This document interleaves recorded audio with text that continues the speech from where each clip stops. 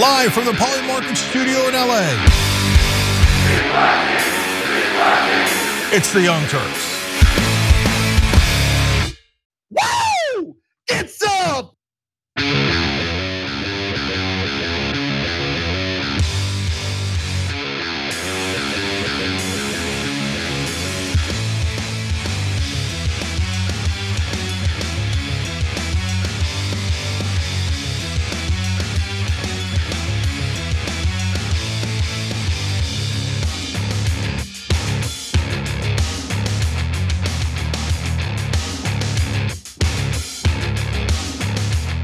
Welcome to TYT, I'm your host, Anna Kasparian, and we have one of my favorite rundowns ready for you guys today. Lots of stories, important stories, heavy stories, of course. How could we not cover and give you updates on the fallout toward the Biden administration over his handling and undying commitment and support to Israel, regardless of what he does. That's gonna be at the top of the hour. Later in the show, we will be lightening things up a little bit. I'm really looking forward to talking about why beer sales have actually declined significantly. And Dylan Mulvaney isn't the only reason why that's the case, so we're gonna get to that later, likely in our bonus episode for members. We're also gonna talk about Nikki Haley disrespecting her husband and basically deciding to rename him because she thinks he looks like a specific type of person with a specific type of name. So we'll get to that later, likely in the bonus episode as well.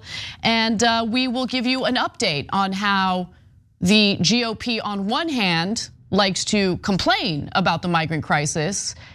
On the other hand, they are now very openly admitting that they don't want to do anything about it because they don't want to give Biden a win that might improve his approval rating. So we'll get to that in the first hour. Lots to get to. At the top of the show, though, I think it's important to talk about what's happening with the Biden campaign in particular, because some of those campaign staffers have just penned an open letter about how they don't agree with Biden's handling of the war in Gaza. So without further ado, let's discuss. So you started out on the Biden campaign as an idealist. Yeah. What was the final straw in saying, I can't stay here anymore? Tariq Habash, a political appointee within the Department of Education, has announced his resignation. He announced on Wednesday that he will be stepping down from his position in the education department due to President Joe Biden's handling of the war in Gaza.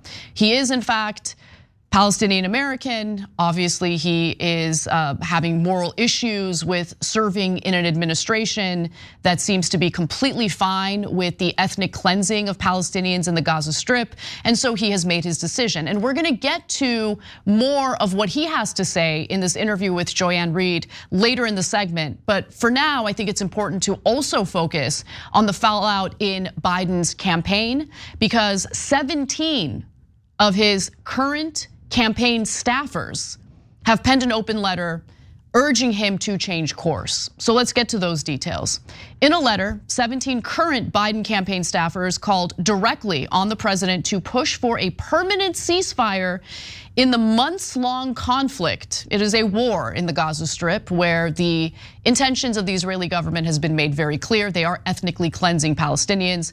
The staffers also urged the president to end unconditional military aid to Israel and advocated for a de-escalation in the region, including the release of hostages. I would venture to say that is a reasonable position to have. It is not one-sided. It's on one hand, very understanding of Israel's need to defend itself, while also calling on a ceasefire, considering the insane numbers of Palestinian civilians that have already perished, already died as a result of Israel's aerial bombardment of that region. The numbers are likely higher, but currently the official numbers that are being reported are 23,000. And I say the numbers are likely higher because of the fact that reporting of civilian deaths has slowed down as this war has gone on. But also that number that I just gave you, the 23,000, does not include the Palestinians who are trapped under the rubble, who have been trapped under the rubble, and Palestinians are unable to save their loved ones because they don't have the fuel necessary to operate the heavy machinery that can help to dig them out of that rubble. Now, I want to give you a few excerpts from this letter written by the campaign staffers, which of course was an anonymous letter. We know that 17 people are behind it, but they fear retaliation, so they didn't pen their names in this letter. But nonetheless, they write the following. As your staff, we believe it is both a moral and electoral imperative for you to publicly call for a cessation of violence, the staffers wrote in the letter, which was anonymously signed and posted on Medium. Complicity in the death of over 20,000 Palestinians, 8,200 of whom are children, simply cannot be justified. Biden, for president staff, have seen volunteers quit in droves, and people who have voted blue for decades feel uncertain about doing so for the first time ever because of this conflict. It is not enough to merely be the alternative to Donald Trump. The campaign has to shift the feeling in the pits of voters' stomachs, the same feeling that weighs on us every day as we fight for your reelection. Now, Biden's handling of the war in Gaza has not sat well with the American people. Poll after poll indicates that the majority of voters, upwards of 60%, and I'll give you the exact polls in just a moment, want a ceasefire. And so think about how demoralizing it is to work as a Biden campaign staffer. You're already at a huge disadvantage. You're already working to try to get Biden, an incredibly unpopular, and let's keep it real, up there in age, he's 81 years old, and that has been working against him. You're working hard to try to get him elected. And then on top of that, you have the added layer of public opinion in America where the majority of voters want a ceasefire in Gaza, and Biden continues to send weaponry to Israel, refuses to call for a ceasefire. Remember, Biden also bypassed Congress in order to send hundreds of millions of dollars in weapons to Israel. So American voters see that, and if you're a campaign staffer, you feel like you're, standing underneath a waterfall with a tiny bucket, trying to, drive this situation in a better direction, and it's just not happening. And so even though they are saying this openly, and of course, I'm sure the Biden campaign isn't happy about the fact that this open letter has been penned by staffers, I do think that this comes from a place of actually giving a damn about getting Biden reelected. It comes from a good place, but I somehow think that the Biden administration and the Biden campaign overall is not really going to listen to the advice that's given here. But nonetheless, they say that they fear that the president's stance could affect his standing with voters. And to be clear, that has already happened with young voters, Black and Hispanic voters, and also with Arab American voters. And keep in mind, in swing states like Michigan, where you have a sizable population of Arab American voters, you're gonna need them to be on your side if you're gonna win that state. Biden's handling of this conflict has clearly frustrated many voters that he needs to win his reelection. According to a CBS News YouGov poll from December, 61% of Americans disapprove of his approach. And that doesn't even include the information that we learned from the New York Times Siena College poll, which finds that nearly 3/4 of 18 to 29-year-olds disapprove of the way Biden is handling the conflict in Gaza. And among registered voters, they say they would vote for Trump by 49% to 43%. In July, those young voters backed Biden by 10 percentage points. So things are looking pretty grim for Biden. And again, it must be incredibly demoralizing to be a Biden campaign staffer and try to turn this ship around. Now, there's been division within the Biden campaign and the administration for that matter. This isn't the first time that we're sharing a story involving people closely tied to Biden, basically calling him out and begging him to handle this war differently. For instance, in November, 500 political appointees and staff members from 40 government agencies also anonymously signed a letter calling for him to change course. Another letter included the names of over 500 alumni of Biden's 2020 presidential campaign. Then you have White House interns also writing an open letter urging President Biden to, again, rethink the way he is handling this war and the way he is supporting Israel's right-wing government, especially now after he has been, well, not him, but Israel's been pretty vocal and open about the fact that they're trying to permanently displace Palestinians from the Gaza Strip. They're in talks with various countries to see if those countries are willing to absorb Palestinians, including the Democratic Republic of Congo. That's ethnic cleansing. And so that is an issue. And one other thing I want to just quickly note. There are Israel supporters who are now questioning the veracity of this latest letter from the campaign staffers. Since they put this letter out anonymously, there are no exact names attached to it. And I understand why they would do that. Think about how easily you get called an anti-Semite in this country. Not everyone works at TYT, okay? Other places will fire you if you criticize Israel critically. If you're critical enough and you're vocal enough in your criticism and people start calling you anti-Semite as a result, that's gonna work against you in the workplace and in the job market. And so I understand that fear, but Biden supporters and those who think that ethnic cleansing of Palestinians in the Gaza Strip is totally fine and above board, they're questioning whether this is hilarious, whether this letter was even written by campaign staffers. So Politico reported this, and Politico literally spoke to 3 of the campaign staffers to verify the veracity of the letter and who's behind it. But it doesn't matter, the evidence doesn't matter. Because anyone who has a conscience and anyone who dares speak out against what Israel is doing should be condemned, should be discredited, should be ignored. It's so incredibly ridiculous and laughable.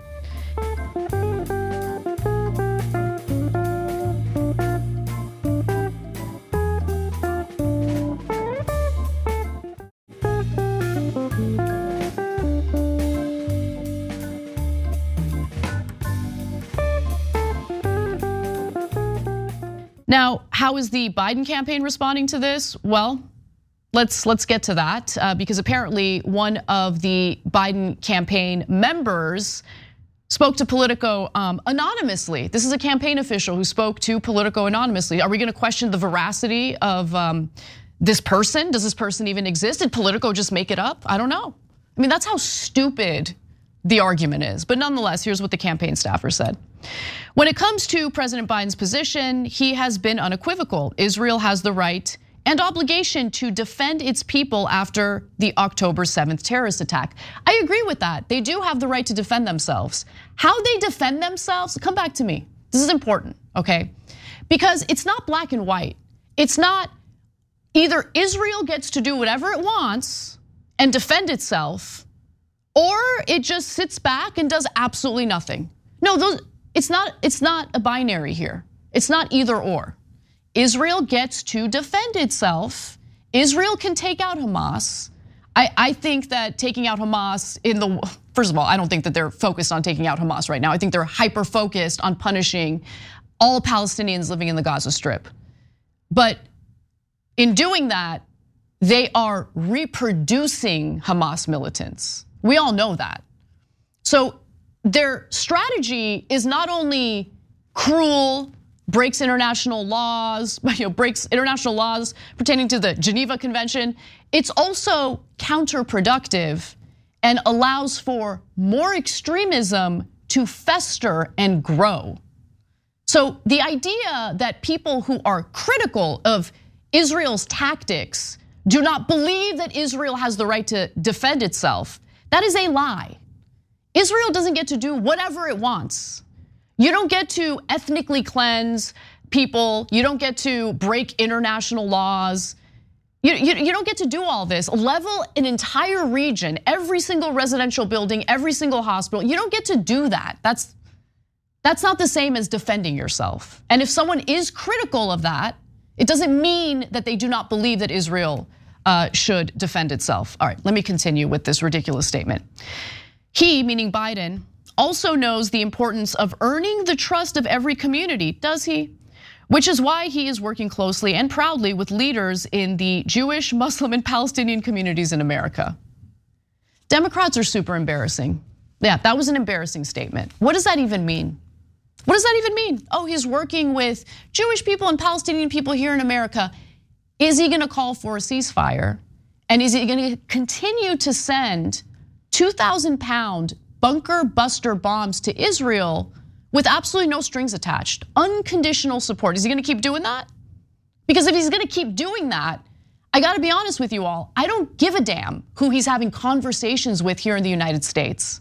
Okay, I don't care about the surface level, shallow diversity of the Democratic Party.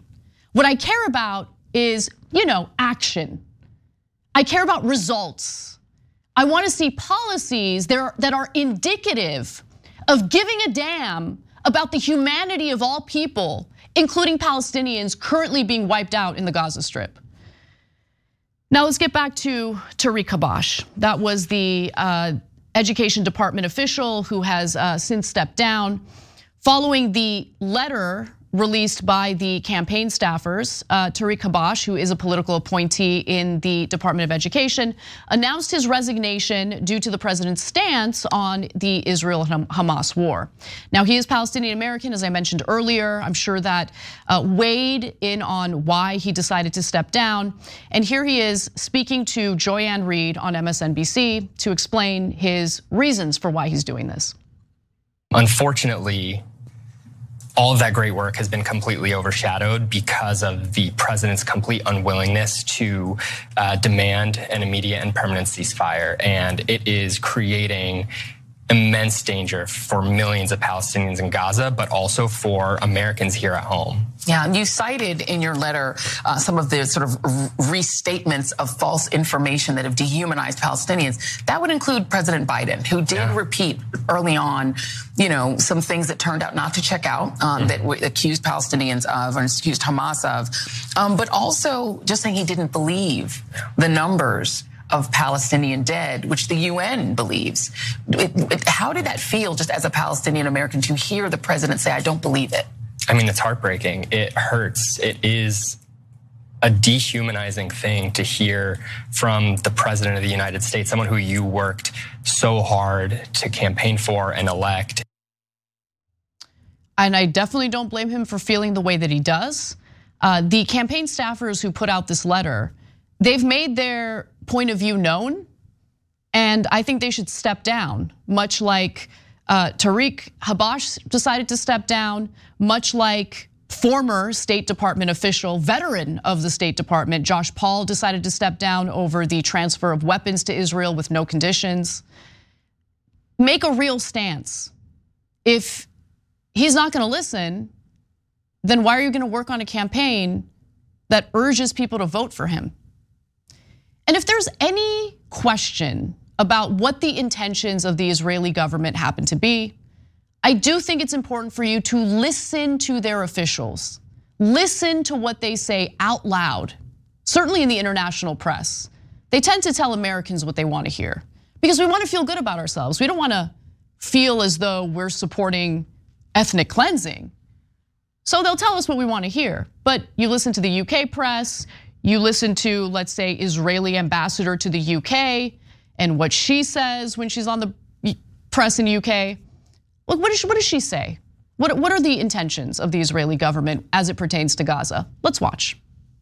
And one of the things we exposed to the world after getting into the areas in Gaza that we try to find all those tunnels and underground metro city that Hamas has built, thanks to this great support of Iran, Qatar, the international community generosity, everything turned to be this horrible terror city. One of the things we realized that every school, every mosque, every second house has an access to tunnel. So this is, and of course ammunition. But that's an argument for destroying the whole of Gaza, every single building in it. So do you have another solution how to destroy the underground tunnel city, that this is the place where the terrorists hide, where they have all their ammunition? She just said it out loud. That woman is vile. You should watch her interviews. She says a lot of things out loud that are incredibly vile, incredibly cruel. So, we gotta drop 2,000-pound bunker buster bombs on every building in Gaza. We gotta level Gaza because of the tunnels. Which, by the way, have they destroyed the tunnels? Do those bombs destroy the tunnels? Has there been any evidence of that?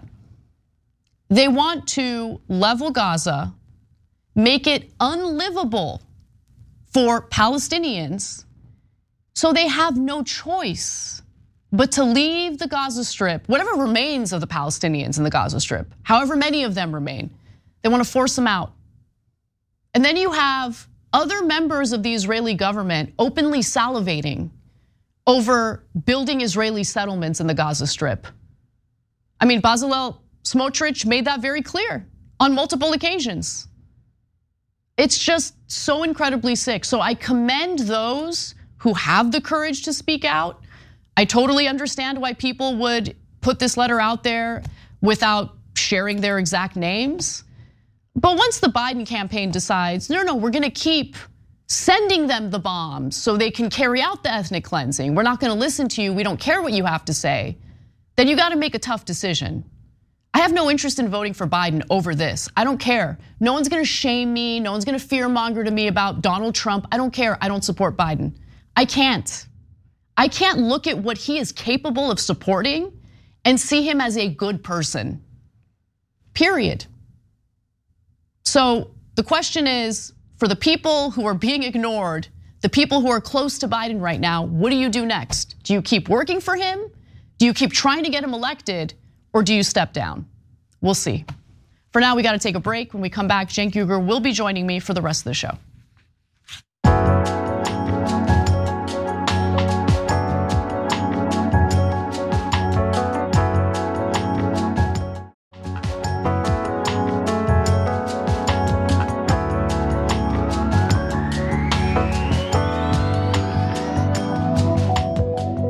Back on the Young Turks, Cenk and Anna with you guys. A lot more news to get to.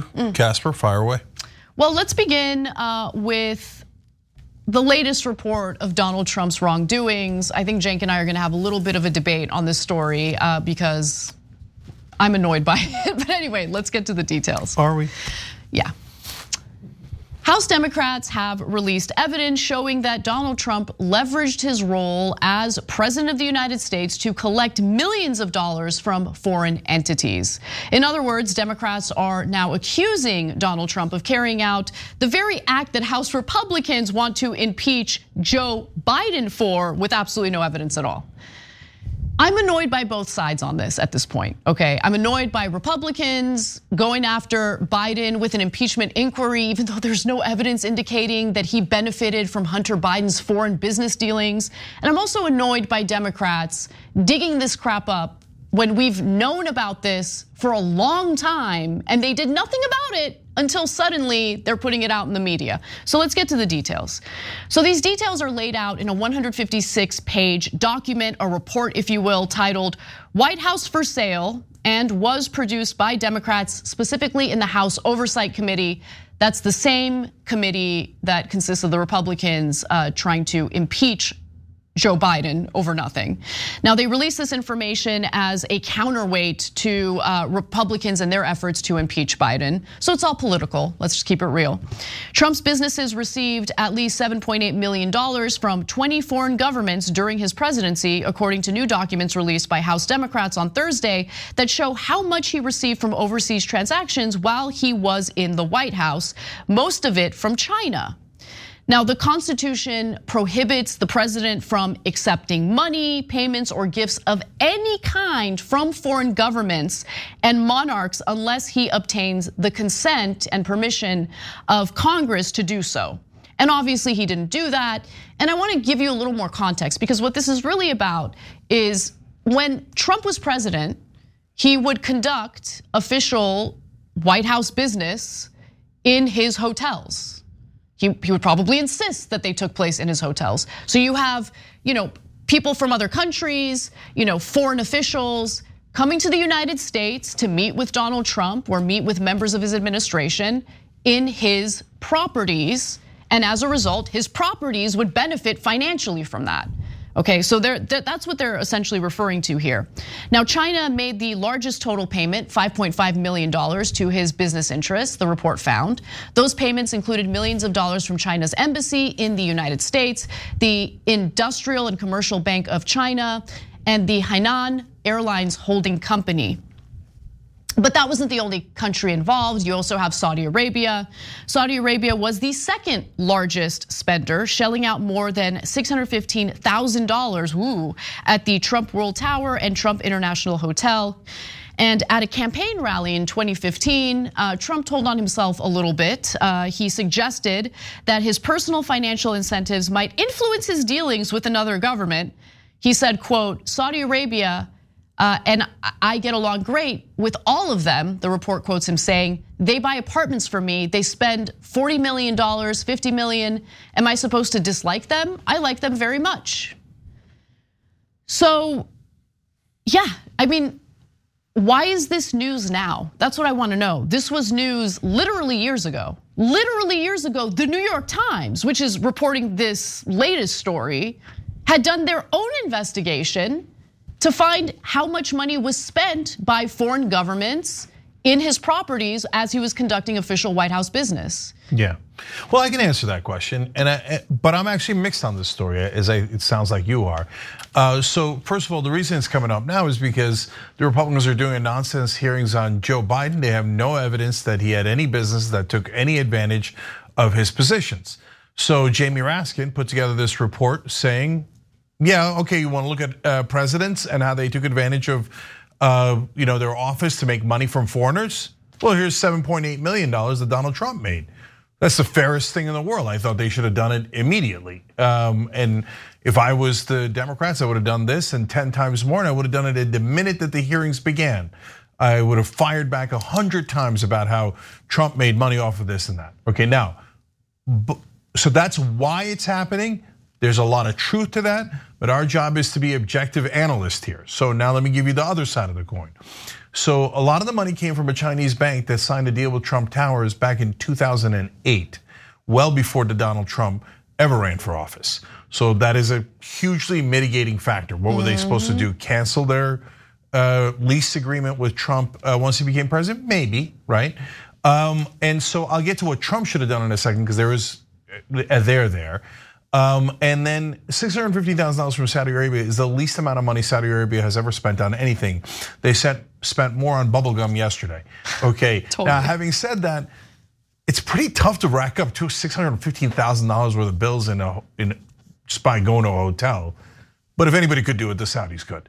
So, but now, why is Trump wrong? Well, there's a very clear clause in the Constitution, although apparently nobody ever reads the Constitution, where it says if you get money from a foreign government or any kind of gift, and by the way, the Republicans also say, hey, look, there was goods exchanged here. Unlike Biden, they claim they're profiting off the name, although they have no evidence of that for Joe Biden at all. For Donald Trump, they say, well, they paid for a hotel, they got a hotel room. They paid for rent, they got rent.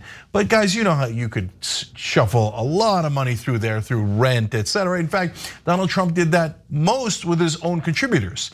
The minute that he started getting donations into his political campaign and he didn't have to pay for his own bills, all the way back in 2015, 2016, he started massively increasing the rent that he was charging his campaign so that the campaign donations from the average American, average MAGA guy would go directly into his pocket. So he's not short on scams, right? So do we follow the Constitution or don't we?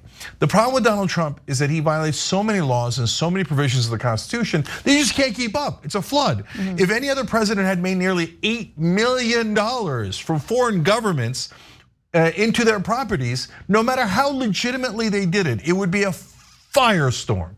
But this is, number 187 on his list of transgressions, so it feels minor in comparison to his much larger crime.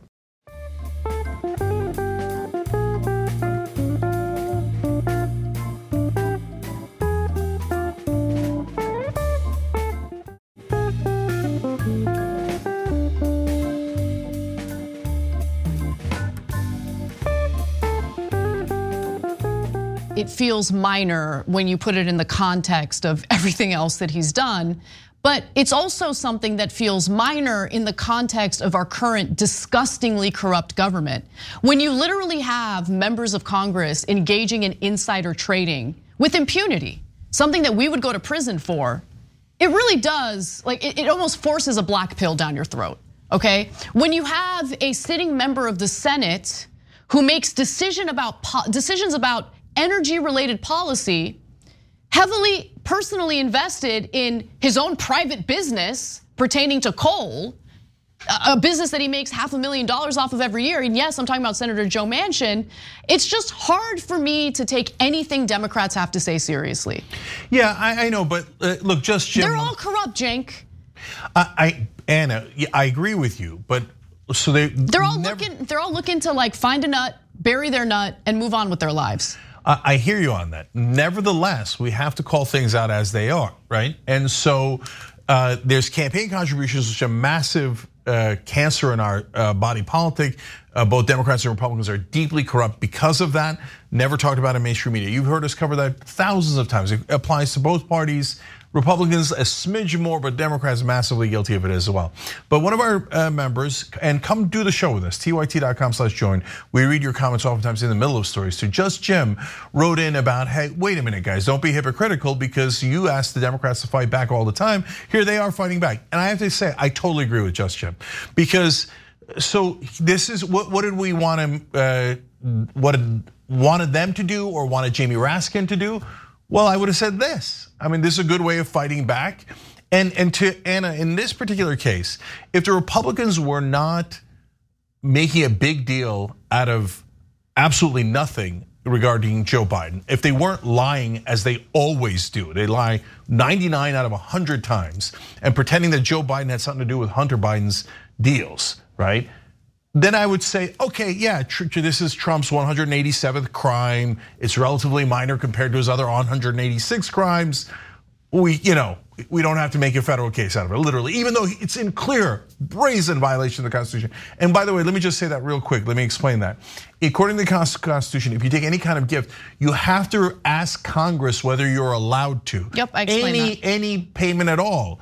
So Lincoln had to give back like an elephant tusk that he received as a gift because Congress wouldn't approve it. So Trump brazenly says, Constitution, I don't care at all. I'm not gonna report it, I'm just gonna take the money. Look, Anna, if I was Raskin or the other Democrats, I would have done this earlier. I would have done it more viciously. I would have done it even 10 times harder and said that every time you mention your nonsense about Joe Biden, I'm gonna bash you over the head with what a crook Donald Trump is. And by the way, these are all peanuts compared to the $2 billion the Saudis gave Jared Kushner right after the election was over. That's his son-in-law. So it's literally 1,000 times worse than anything Hunter Biden's ever done. So if the Republicans said, yes, we agree, you guys are right, Trump and his family are dirty, dirty crooks who try to steal money at every turn and put it in their pockets, then I say, okay, fair enough, then we can move on. But have they ever said that? No, they're goddamn liars pretending Trump's a saint and that Joe Biden did this crooked thing. How many shows do you see that take on Joe Biden more than we do? But we're honest and we tell you, no, he didn't do this thing. So I'm tired of the Republican lies, and overall, I'm super glad that Raskin's fighting back. Yeah, I'm tired of the lies and the corruption on both sides of the aisle. And when you say, we should give Democrats a round of applause, they're finally fighting back. You want to know what they want done with this report? What their end goal is with this report? Get a load of this. They're urging Congress to consider adopting new disclosure rules to help the legislative branch obtain information for proper oversight. That's what they want changed. Who put this report together again, Cenk? Who put this report together? It was members of Congress, right? Mm-hmm. So Congress is writing a letter to itself to declare that Congress needs to pass new laws pertaining to disclosure. No, there's a good reason for that. So in this particular case, Trump's accounting firm was blocking all investigations into his financing after they were also charged with illegality because of the nonstop fraud that Donald Trump did and the fact that they might have been implicated. They then finally started working with Congress near the end of the last term, right? And when the Republicans came in, they said, don't cooperate with Congress. Whatever you do not tell us what the fraud that Donald Trump has done. We don't want to know. We want to investigate a fraud that didn't happen with Joe Biden, and we want to make sure you stop investigating the fraud that did happen with Donald Trump. So that's why they're asking for, hey, can we actually go back to investigating in a fair and honest way? And with the Republicans, the answer is always no. They hate being honest or fair. Okay, Mazars released those financial documents in 2022. It has taken the Democrats this long to put their report out because it's not politically motivated at all. No, I know, but remember, like I said, they stopped sharing because as soon as the Republicans came in, Comer and the others told them, don't you dare help us show any of the crimes that Donald Trump did. And they listened? Yeah, Mazars stopped cooperating because Congress officially stopped asking them for the accounting. Okay, all right, well, there it is. You guys know about another bad thing that Trump did.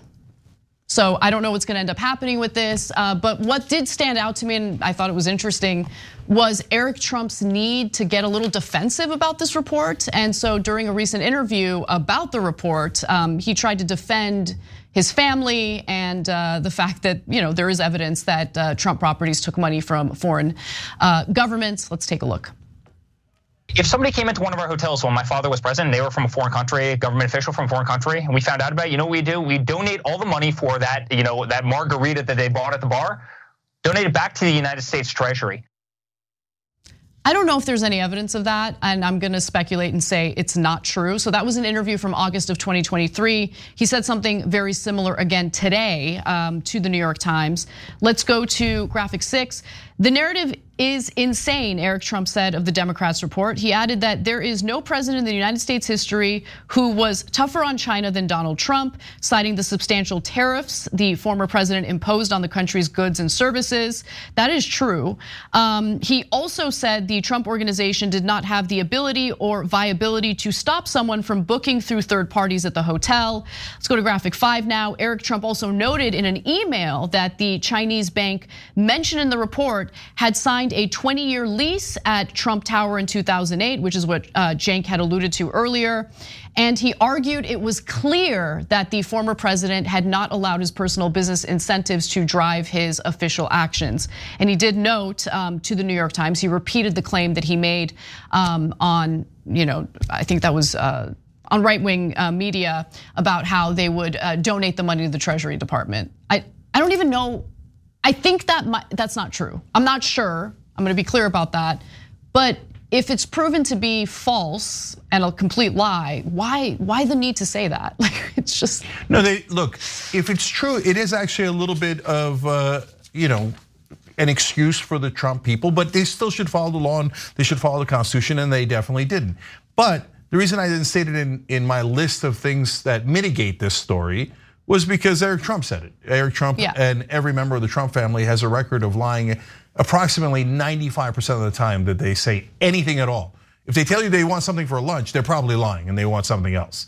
So I'm only gonna believe it if it could ever be proven, which there's never been any proof. I've never heard of that before in my whole life. No Republican has ever said, oh, they're taking the money from the hotels and donating it to charity. So this is the first time we're ever hearing about it, even though Donald Trump has been this wonderfully charitable guy the whole time. Yeah, please. Donald Trump wouldn't pay his own taxes.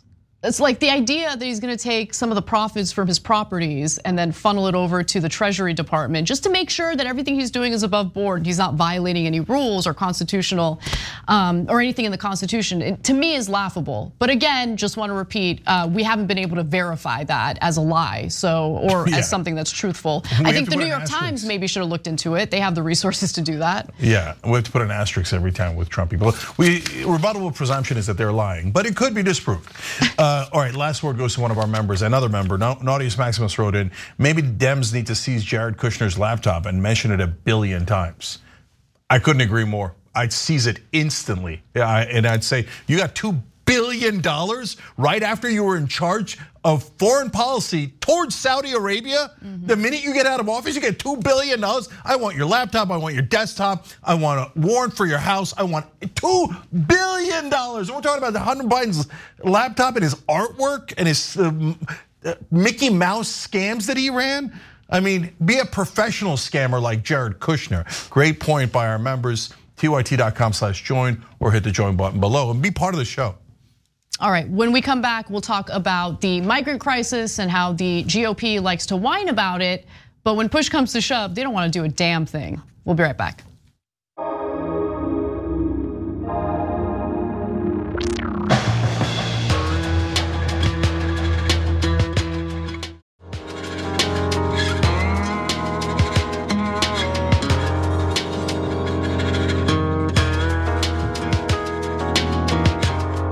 All right, back on TYT, Cenk, Anna, Alicia Cook, Beth Hybers, Angry Bruce Magoose, which is hilarious. Ooh, I love that name. Yeah. Peanut 8377. I don't know, it's because you were trying to find a nut. And then, And then another peanut showed up in our member section.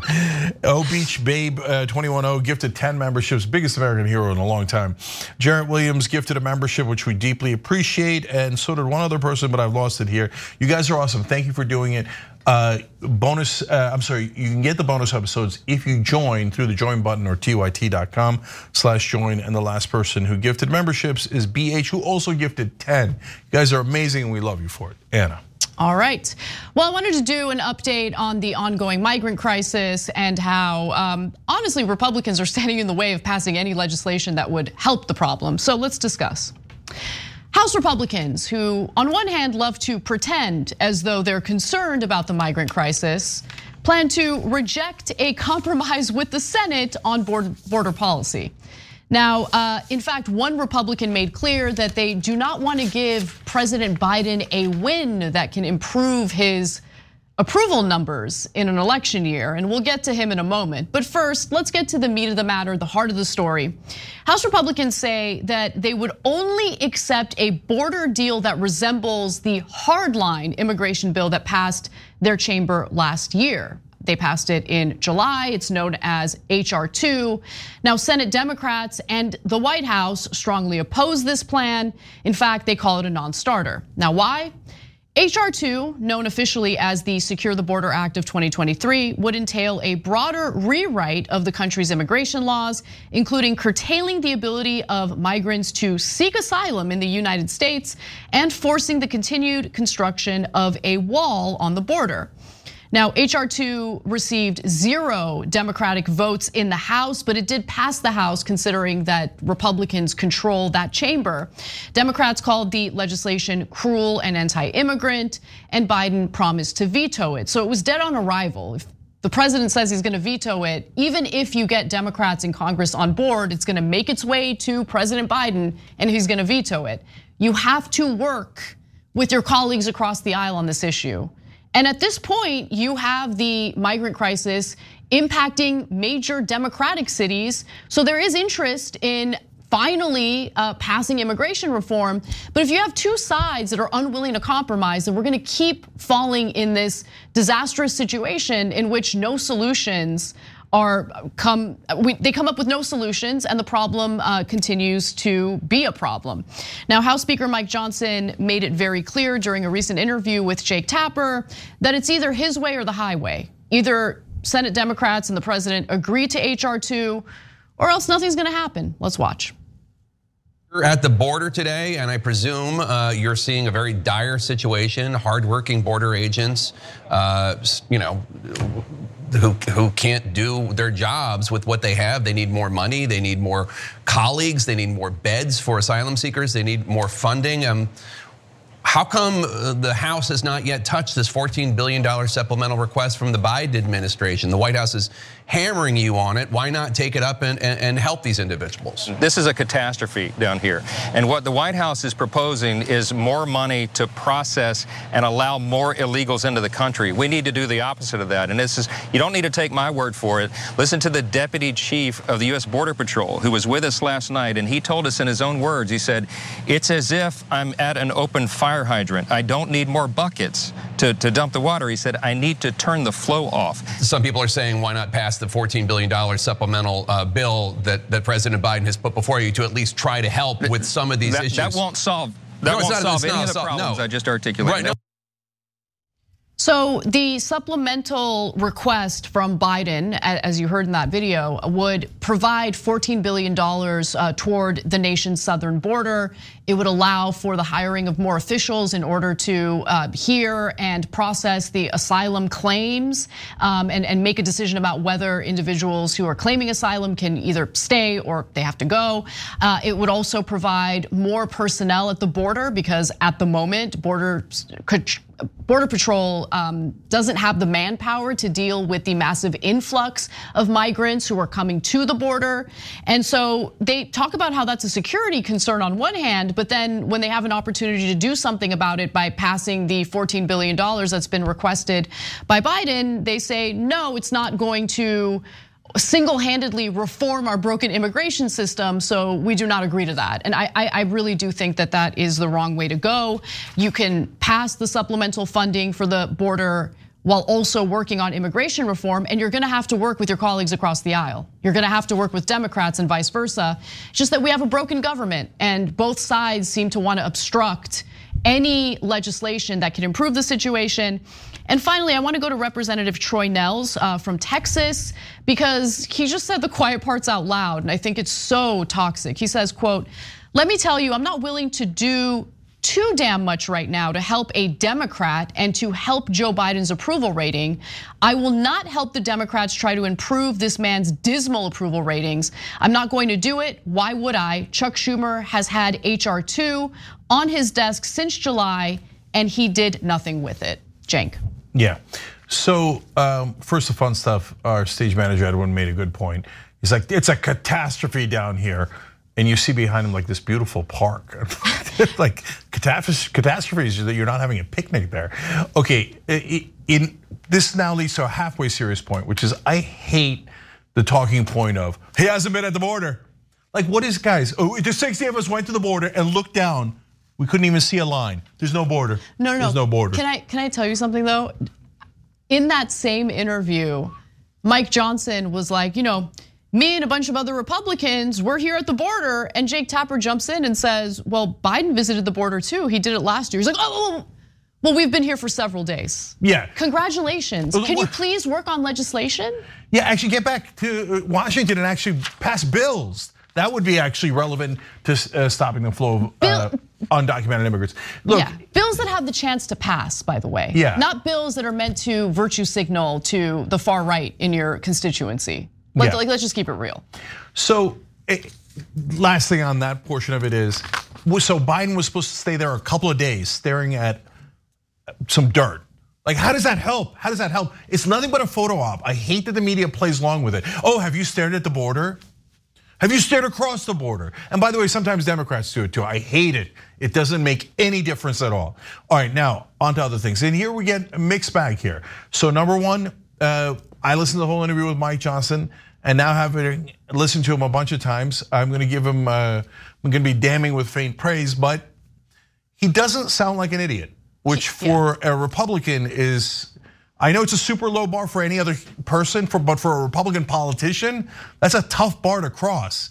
But he does cross it. He sounds, whether he's saying something reasonable or not, he sounds reasonable. So I'm giving him that. Now, in terms of substance, he has a good talking point too, and it's real, which is that since Biden has come into office, 7 million undocumented immigrants have come into the country. Now, the Democrats can counter with however many millions crossed the border when Trump was in office. Not like it went from 0 to 7 million, but it is substantially higher. So we've checked it here. There's no question that it's substantially higher. So we're giving you all the details and all the actual facts without any bias, okay? Now, in terms of what they should do about it legislatively, the thing that matters the most that Anna has been talking about. So number one, HR 2 is draconian, completely right wing. Democrats say it's a no deal, not even a conversation about it. So, but the thing that they're trying to pass in the Senate is actually not that far off from it. It's not. And according to reports about the negotiations, Biden is basically offering up almost identical to the Trump policies, which would be a massive concession. That would basically be a surrender. Guys, yes, thank you for mentioning that. I was gonna get to that, but it's so important for you guys to understand this, right? Because even with the Senate, under the direction of Biden, is willing to concede to a bunch of the provisions that the Republicans want in the House, Republicans are still unwilling to vote in favor of that legislation. So my point in bringing that up and emphasizing it is that they don't actually want to solve the issue. It is a campaigning tool for them. They love to whine about it. They love to visit the border and puff up their chests and virtue signal. This is the right-wing version of virtue signaling. But in terms of actually finding solutions for the issue, they have no interest at all, even if Democrats are willing to not only meet them halfway, go even further than that. Yeah, so second layer of that problem is that they actually not only don't want to pass any bills, they want to make things worse so that Biden loses the re-election effort. So now the congressman that Anna quoted, Troy Nehls there, he just flat out says it. He said it out loud on CNN in public. So There's no ambiguity about it at all. They say we do not want to fix the problem because we would like to blame Biden so that he loses. So they're saying publicly politics is more important to us than all the problems we claim we're concerned about at the border. Like Mike Johnson talked a lot about, fentanyl's coming in. Now fentanyl's a giant problem in America. Is it just because of immigration? No, that's a supply and demand issue. It's much more complicated. But if you were super worried about the fentanyl crossing the border, what, you would purposely not provide a solution so that you could benefit politically, personally, but have all those people die from fentanyl overdoses anyway? No, they're weirdly brazen because they think that the Democrats are so incompetent, they won't ever be able to fight back. If I was the Democrats, I'd take that comment by the congressman, I'd put it in ads. And I'd say, look at this. They're admitting they want to play politics. They don't want to solve the border problem at all. So the reason I brought up Biden's concessions earlier is because Biden's pretty much saying, as usual, I surrender. I'll take all of Trump's policies. And part of the reason he's doing that is not just because of the border. The moron thinks that, hey, if I give the Republicans everything they want, they'll stop criticizing me over the border. I can't stand how incorrect that strategy is. It's mind-boggling that Democrats in Washington are still that stupid on the politics of it. So last thing though, is that Biden offers them all of this stuff. Why? Part of it is because he wants to surrender. The other part is he's dying to get Israel and Ukraine more aid. And the Republicans are putting it together. And is it aid to help flowers grow in Ukraine and Israel? No, it's money for defense contractors so that Israel can kill more Palestinians and Ukraine can stay in a stalemate. So it's mainly the donors that are driving this. And so, but even as Biden gives them everything, the Republicans now say not only will they not take this deal, but they're now going to start to shut the government down. So that what? Biden can be blamed for the government shutdown. Yeah, and you're right in that the Democrats are ineffective in fighting back, and Biden's approval rating is certainly suffering from it. For instance, on immigration and border issues, he has not polled well with the American people. 38% approval from the people who were questioned as part of a Harvard Caps Harris poll last month. Only 38% approve of his handling of immigration. And I would venture to say that the number is going to continue sliding if he doesn't find a way to fight back against the purposeful obstruction by House Republicans who really are using this issue for their campaigning, but don't really care about it at all at the end of the day. I mean, their actions make that obvious to me. And last thing is, Mike Johnson talked about turning the flow off. The Republicans have no plans to turn the flow off. Their only plans are, let's be more brutal to immigrants. And maybe in their mind, that's turning the flow off, right? But it's incumbent upon the president to come up with a plan. So far, Biden's plan is, why don't I just surrender to the Republicans and do everything Trump used to do? How is that your plan? So I have a plan, for example, and I've talked about this for years, do a Marshall Plan for Latin America. Okay, you might agree or disagree with that plan, but it's at least a plan to do something proactive to actually shut the flow of immigrants off at its root by improving the economy of those countries, right? Which then ironically improves our economy. Biden's proposal so far, zero. And Trump and the Republicans say, doesn't matter what he proposes, we'll never take it anyway, because all we want to do is hurt him. All right, we got to take a break. When we come back for the second hour of the show, we'll talk about a judge in Nevada getting violently attacked by the defendant as she was attempting to sentence him. And later in the show, we'll talk about how Nikki Haley publicly disrespects her husband. And I guess we're all okay with that. With that and more coming up, don't miss it.